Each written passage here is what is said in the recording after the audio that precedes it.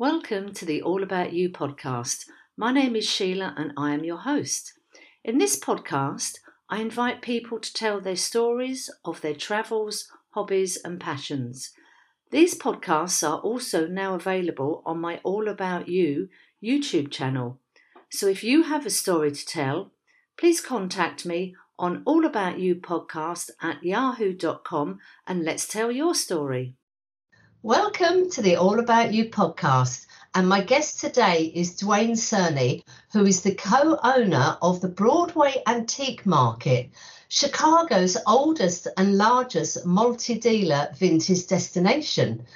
He has written a book called Selling Dead People's Things about his experiences and his journey of buying and selling dead people's things. Now, this is not going to be a morbid conversation, but it's going to be a glimpse into the world of other people's stuff. Dwayne, welcome to the All About You podcast. Hi, Sheila. Thank you for having me. I am very, very happy and so looking forward to this podcast because this is going to be fascinating. It's not going to be morbid at all. I think there's going to be a lot of laughs along the way.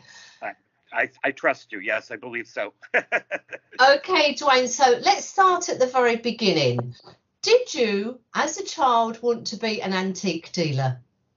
You know, I actually didn't know what an antique dealer was, but I have a chapter in my book which describes that something. I was about 8 or 9, and I opened up what I called the porch store, which is I would go through the neighborhood with my little Sears Roebuck wagon and ask kids if they wanted me to sell their toys for them, their unused toys, and I would bring them all and put them on my mother's concrete porch. I had a sign that said the porch store, which again, in retrospect, was very bad marketing.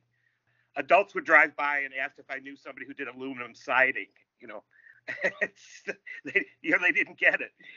So basically, I consigned other kids' toys for them, or they could swap them out.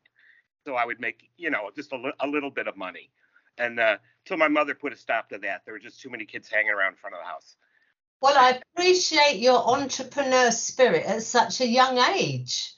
Yeah, I've always had something going, or 2 or 3 things going, and that was the first one. Yeah. And a lot of times they were like broken toys or kind of crazy, but I don't even know where I came up with that idea, but it worked for a summer. Better than delivering newspapers. Well, they always say someone else's trash is someone else's treasure, and I totally believe that. Yes, it's become almost a lifestyle for me now. Yeah. So let's talk about the progression then. So you had your little store when you were 9 years old. What happened in between then for you getting involved with buying and selling dead people's things? Oh gosh, that's going to be a kind of a big jump there. I went to college on a poetry scholarship, which is my dad once said to me. He says, "What are you going to do? Stand on a mountain?" Because what are you going to do with that? But then I got a degree in English and theater, and I thought I was going to teach because my sister was a teacher. So I kind of followed her path. And in college, I went to the same college she went to, which was Northeastern Illinois University. And in college, I applied for all these scholarships. Basically, I was trying to get out of my parents' house. And I figured if I could get a scholarship, then they wouldn't have to pay for it and I could move. Didn't exactly work. So there was a playwriting scholarship, a fiction scholarship, and a poetry scholarship. And I wrote a play, a novel, and then I just threw together like a dozen poems. And I really didn't even think twice about that. Well, darn it, if I didn't win the poetry scholarship. I won a 4-year poetry scholarship. And so was awarded that from Gwendolyn Brooks, who was the poet laureate of Illinois. She had placed Carl Sandburg. I'm sure you've heard of Carl Sandburg. And so that kind of set me off on that, which again, what are you going to do with that? So from that, I went into word processing, legal word processing to make some money. And on the side, on the weekends, I would hit flea markets and garage sales, estate sales, and other stores. And I furnished my apartment just with the cast-offs from my mother's, 1950s apartment.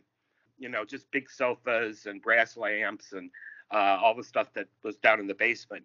And then I bought things to kind of fit in with that. I always liked older things. I didn't like new stuff.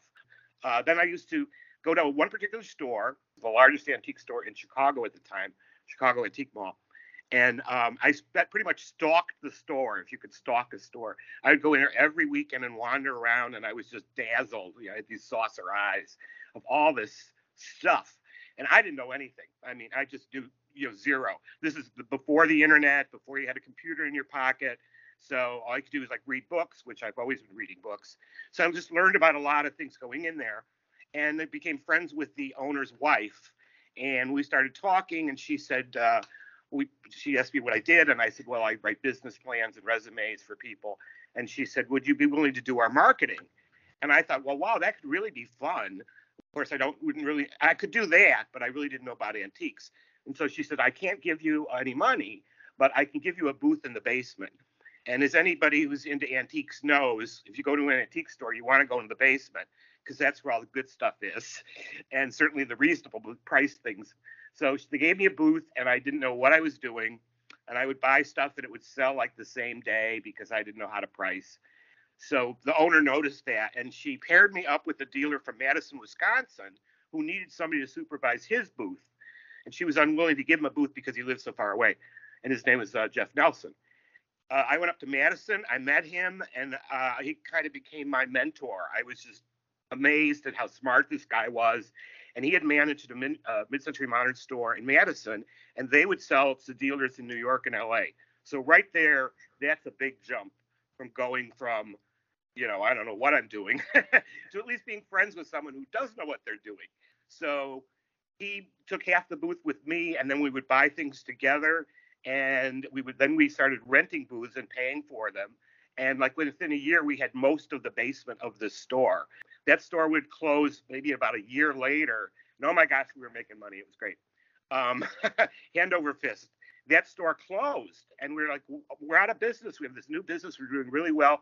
So we opened up a single 1,500 square foot store across the street from the mall. So we opened the day the old mall closed. And then every, I would say, year, we would open up another store and another store. We took the basement. So we were like 10,000 square feet in like 4 or 5 years.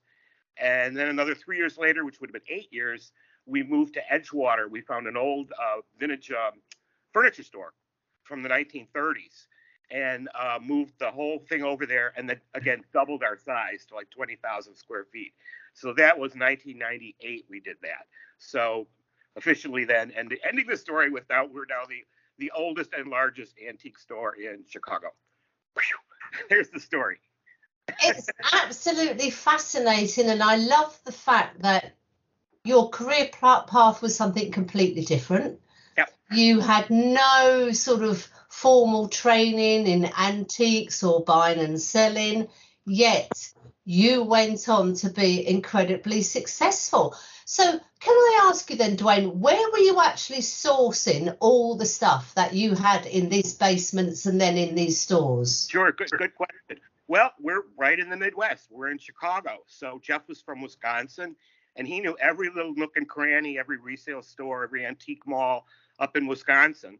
So we went through that state. He had a pickup truck, and we would be on the road like twice a week and made hundreds of trips, bringing things first to Madison to process them there. But we would also go to Indiana, Iowa, Kentucky, as far as Kentucky, all the surrounding states. And at that time, not a lot from Chicago, which I think that's one reason that we did well, because we were bringing things from outside that people hadn't seen before. I really learned a lot about, which is something I want to talk to, and why I wanted to talk to you today, is because people are really good, and I'm sure you'd agree, are really good at buying things. A smart shopper, right, and getting a value and a deal, and nobody's selling you anything really, right? But we're not good sellers. Part of this is what it's going to be about today, because in processing things, you need to sell these things. We'll talk about donations later, but you need to be a good seller. And in between, I had gone to, of all things, Second City, which is a comedy school here in Chicago, if you've ever heard of that. And I learned a lot about selling. That was a great class to take for just anybody in business, because you basically, again, you don't talk anybody into anything. There's an art and a science to it. And I think that was one reason why I was good at it. And here, Jeff had already managed a really good store in Madison, so he was good at it. And so together, we were really good at it. You were doing really, really well with these stores. Your partnership was working. You're going out there and you're finding all this stuff. Where are you finding this? Are you literally going to house sales and estate sales? We went to a lot of stores and meaning antique stores, and would look at things and said, this would sell for more in Chicago. We could get more for that. A lot of the original merchandise, that's where it came from, other retail stores. If you're a dealer, they'll give you maybe 10% off. And if you have a tax number, you don't have to pay sales tax. So there's margins there. And we were always like, well, gee, if we double our money or triple our money, that's great. I've since learned that dealers can come in from New York and LA, and even now, if they can't make 5 or 6 times their money, they're not going to buy it. So you needed to buy it sharp and sell it sharp. And it's the same thing. We'll talk about that when other people have to, deal with such things. But initially, we were really buying from other stores. We did some auctions. Really didn't have a whole lot of luck at auctions. It was just too competitive. You only need 2 people to run up a price, and then you're overpaying for something, and you can't really overpay for something. That's bad. One of the biggest growing businesses we have now is sort of the storage lockups. And my understanding is we've basically filled our houses, we've filled our cupboards, our garages, our sheds and everything else, and we've run out of space. And we're like, rather than sort through it, just transport it somewhere. And then when I get time, I'll go down there and I'll sort through it. But that's where it all goes horribly wrong, because we don't do that. And we've even got TV programs now where people are buying a lockup, and really you get, the shutter goes up, people bid on it. So that's, spurned a whole nother business. But yeah, we just seem to be buying more and more stuff. Yeah, you could see the cycle there. It's like the circle of resale life, right? Because those storage locker sales are people who have fallen behind on paying their monthly fee, and then that's why there's a sale. I'm totally against storage lockers. They're extremely expensive. If you're having to do a storage locker, that's a sign from God that you're not taking care of things. And I'm not telling people that, you need to live with all this stuff. You need to start addressing it before you get to that point. I mean, I know people who have half a dozen storage lockers.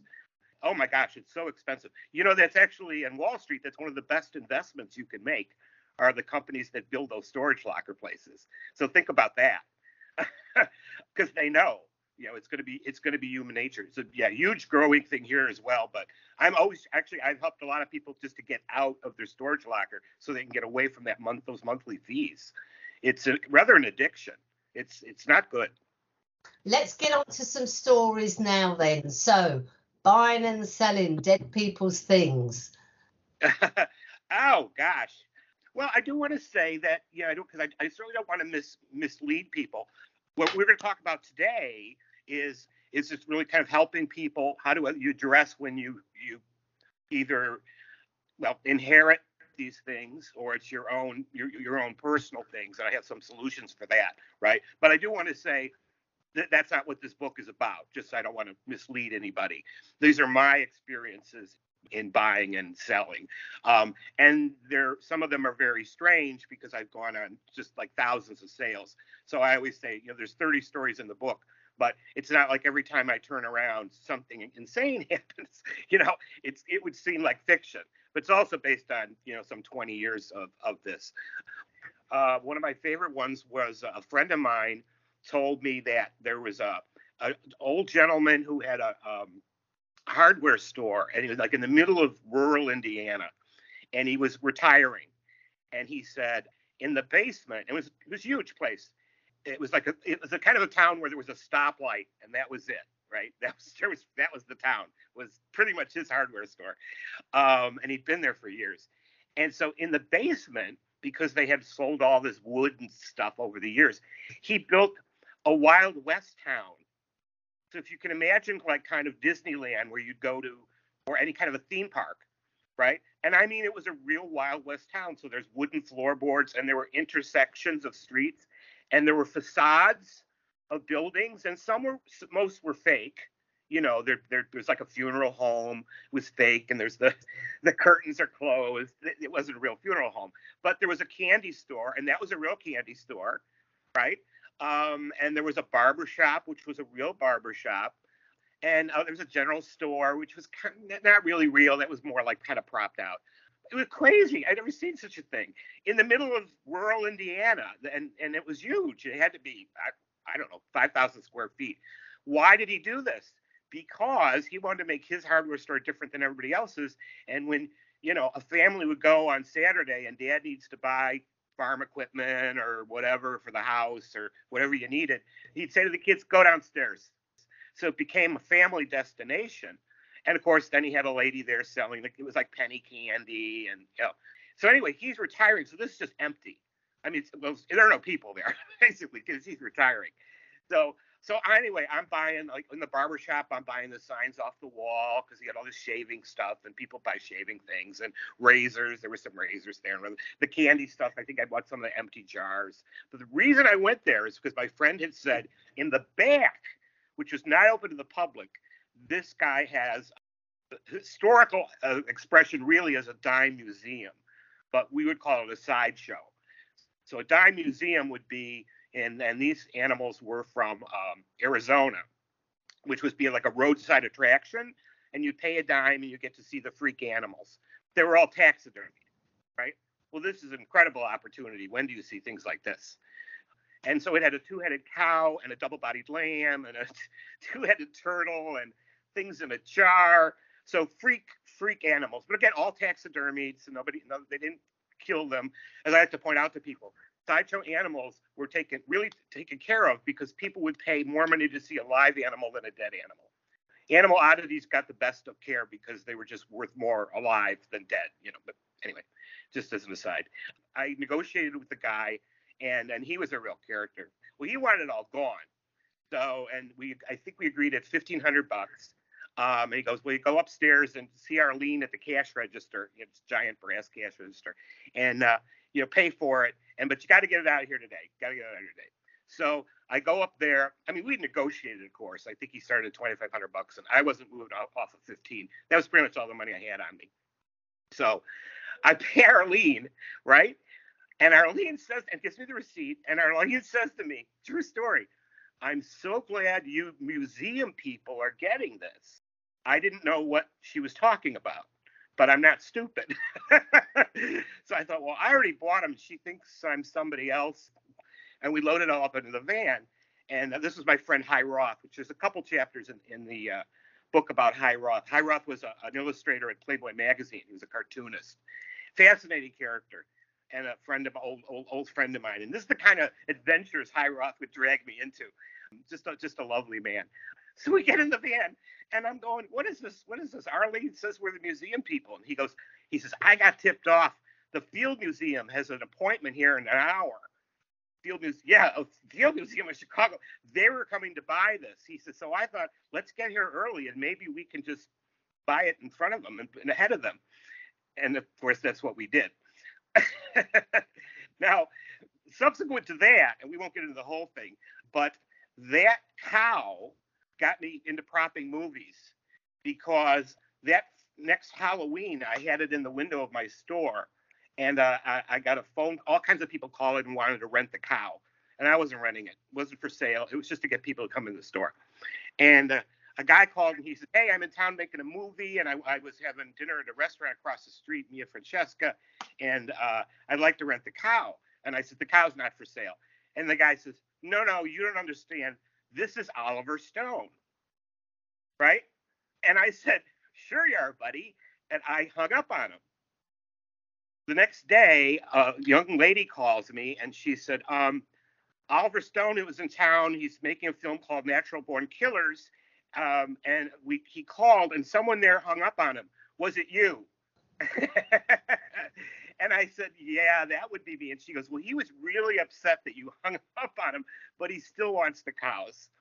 So I rented the cows for a week for $1,000. And after that, to this point, that's many years ago, it's actually in the boxed edition. You can see a part. What they did is they put the cameras behind the cows, so you see the cow's perspective in the woods. Hollywood. This is why movies cost $100 million, right? So that's got us cropping films to this day. To this day, we're doing the TV shows this week. We've done hundreds of TV shows and films and plays at the Goodman and commercials, and it just goes on and on. But that opened the door for it, also because it was something that unusual. And once you kind of get in that community of propping, people who prop things, then they know about you. They only have to find you once, and they'll say, yeah, this guy gets good stuff and he's easy to deal with. I think that is absolutely brilliant. You've gone from buying and selling things to loaning out various things for film and TV. I think that is brilliant. 80% of life is just being there. Just show up, right? To these opportunities. There's opportunities there, but you have to be there and you have to act on them. You can't go. I mean, probably hanging up on him was the best thing that I could have done. He just wanted it more. So that's just kind of dumb luck on my part. I've since learned, not to do that. But we just had so many goofy phone calls that I was just exhausted that day. And Oliver Stone's calling me. I don't think so. But that's one of my favorite stories, because it's just kind of covers the waterfront of buying, selling, and then leading you into a whole other business. I mean, I think that's a brilliant story, Dwayne. One of the things I wanted to go over with you is I have lots of conversations with people. Often they will have collections of crockery that were handed down. They've got glasses, art, jewelry, all sorts of different things. And I think one of the things is a lot of people now have got the collection, for example, of their mother's china, their grandmother's china. They live a different life now, and they really don't know what to do with all this stuff. I mean, it's all beautiful stuff, Waterford crystal and beautiful china. Not the sort of thing they want to use on a daily basis. They're frightened to use it anyway in case it gets broken. But they think, well, I don't know what to do with it. My children don't want it. When I go, what am I going to do? And I always say to people, try and use it. I mean, I remember when my dad died, I kept one of his cut crystal tumblers, and I use it every single day, even just to drink water from, because for me, it's beautiful. I love it. Yes, it could get broken, but I would rather have the pleasure of using that every day than have it stuck in a box, not seeing the light of day. Can you just give us your thoughts on this sort of problem? Well, first off, I think that's a lovely tribute, and more people need to listen to you. And that's as a suggestion. So, okay, this is like the number one question, especially when it comes to dinnerware, because as we know, people just don't entertain as they used to. So, I have the service for 12. It's like, just stop. Dinnerware is one of the toughest things. And we could talk about things, and just everything is different as far as what you should do with it. First off, we're all so blessed in that we have the internet, and you should first, if you're saying if one really doesn't want it, and if your kids don't want it, they won't want dishes. But kids now are actually kind of looking at this because it's green. They don't want to buy something new. They'd rather have something old. Where 10, 20 years ago, kids wouldn't want their parents' stuff. It's a misnomer. They won't want dishes. That's not a misnomer. But other things, they might go, sure, I'll take that. Yeah. So, always ask them first, right? And if there's any other relative who you think might really appreciate it for whatever reason, I mean, my gosh, there's people who actually like broken dishes because they make shard art out of them. That's a thing. So first, look it up online. I'm going to suggest two things. One is very obvious.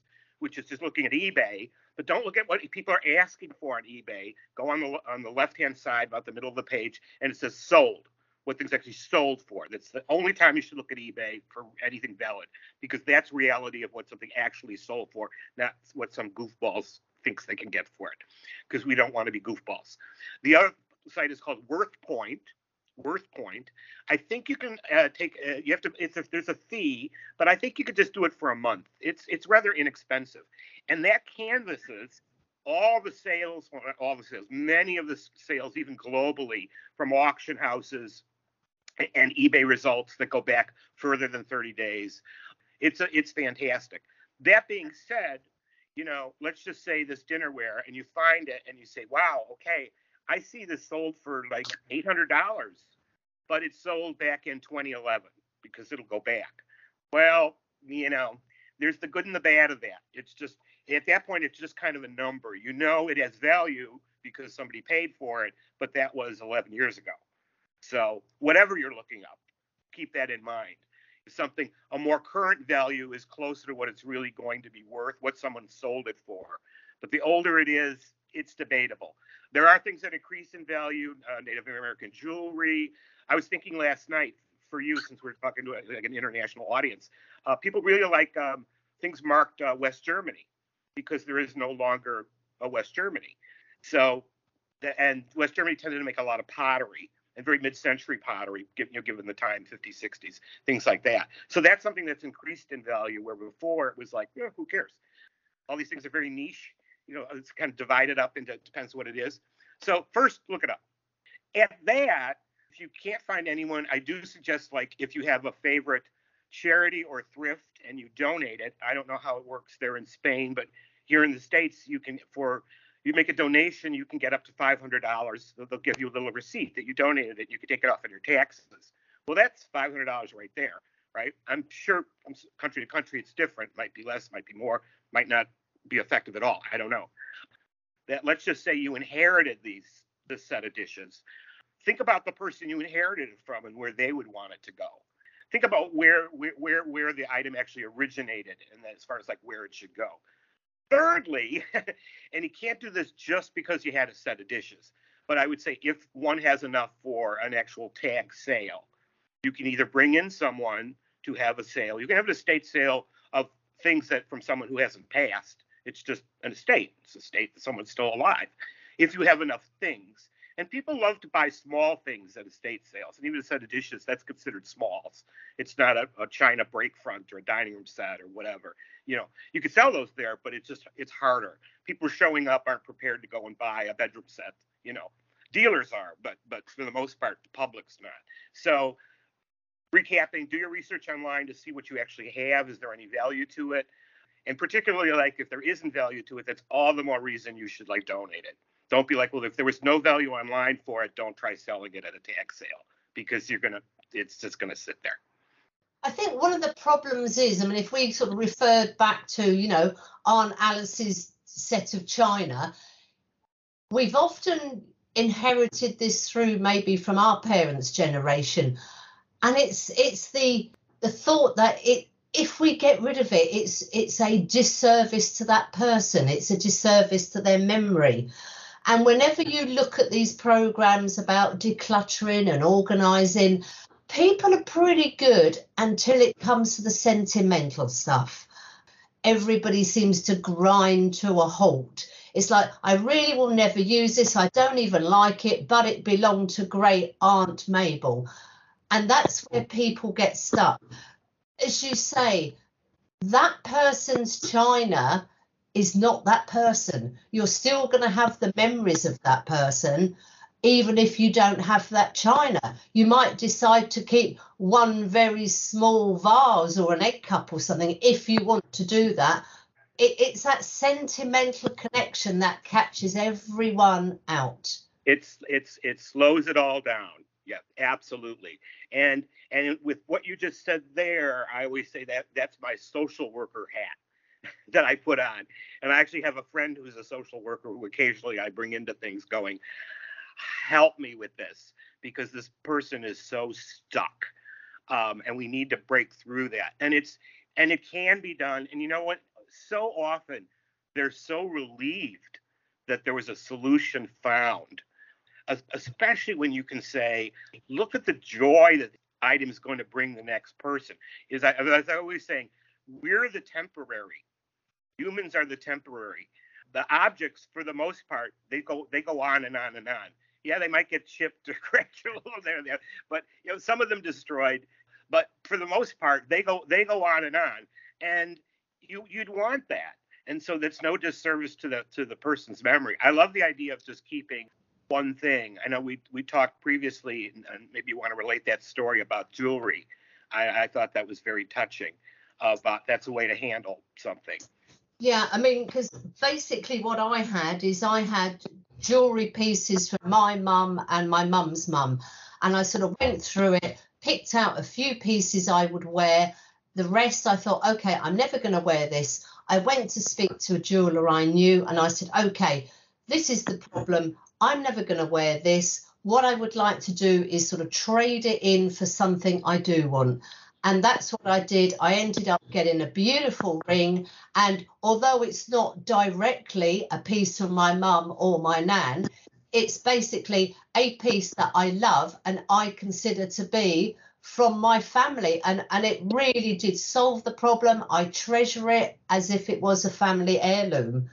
And I would certainly recommend, and I think particularly for women, we've all got little jewelry boxes or a little envelope or a box. If you're not going to wear it, talk to a jeweler, see what they can do and see, even if it's a little pair of earrings, fine. You've still got the memory, you've still got the sentiment, but you've actually got something that you love and will wear.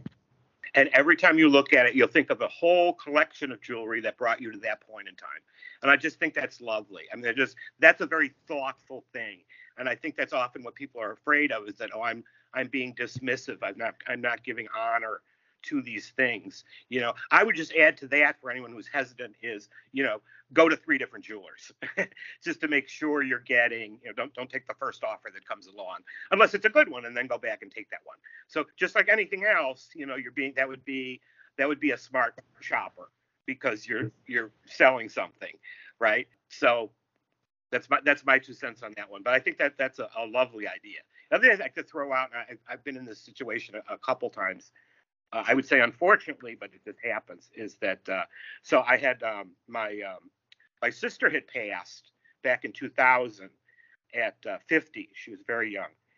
I had all this clothing, her clothing. She was a school teacher, but all this lovely clothes, and she's care of her clothes, and it wasn't fancy. This is just practical women's clothing, and there's a lot of it. And I'm in the business, and I was just lost, because it wasn't, I wouldn't be selling it anyway. It wasn't vintage, but that's not the point. I still wouldn't have sold it. I was like, what's the right thing to do? What's the right thing to do? And the people, donate it. And I go, well, yeah, you donate it. But I felt funny donating it to a thrift store that's then going to resell it, right? And I want to find the one that'd be the right cause.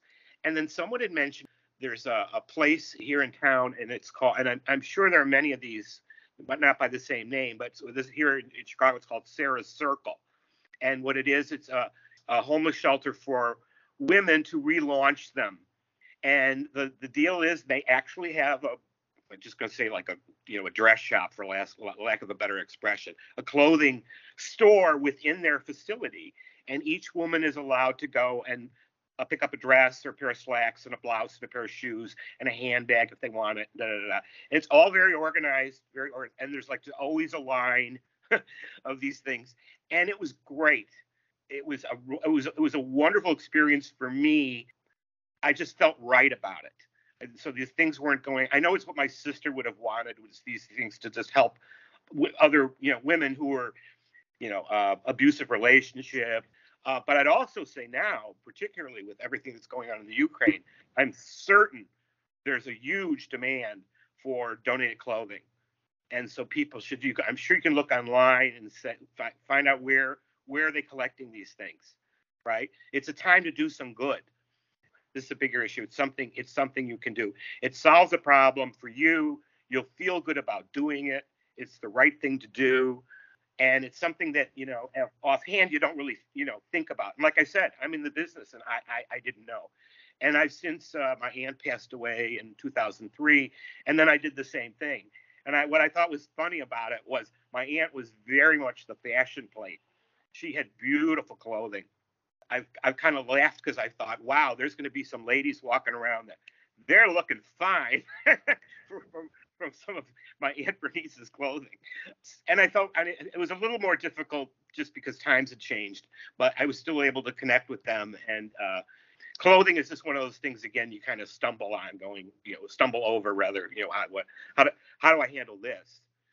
Especially as a guy, women's clothing, I don't know. A lady had her husband's clothing that obviously he had passed away, and she decided to get his ties. She cut the ties and she made a patchwork cushion of his ties. I mean, she was very, very crafty with a sewing machine.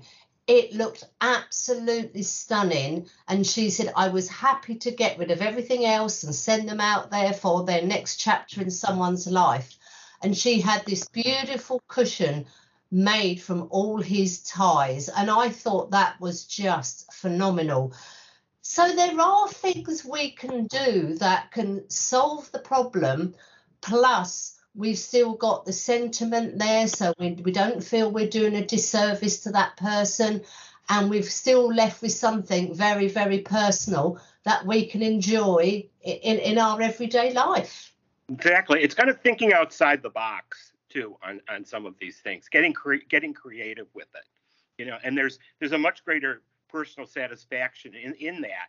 I mean, you'll be happy with yourself that you kind of figured out a good solution to a problem. And that's lovely because, again, it's taking a collection of things and making one thing.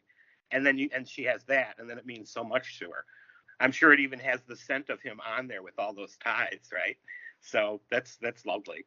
Well, I have to say, we did say at the beginning of this conversation, Dwayne, that it was not going to be a morbid conversation. I think we've had some brilliant stories. We've found some really out of the box ideas for dealing with the problems we're all going to come across at some point in our lives, with getting rid of our things, getting rid of family relative things. I think it's been a brilliant conversation. It absolutely has. You've given me inspiration. Oh, well, that's good. So we'll obviously put links to the book, and we'll put all the links with social media. So if anybody wants to get in touch with you, wants to buy a copy of your book, Dwayne, thank you for a really brilliant conversation. Thank you. Yes, anybody wants to contact me, you can just email me. I'm all over social media. I'd be happy to answer your questions. It's pretty much what I do. Oh, Wayne, thank you so much for being a guest. Thank you. Thank you, Sheila. Bye-bye.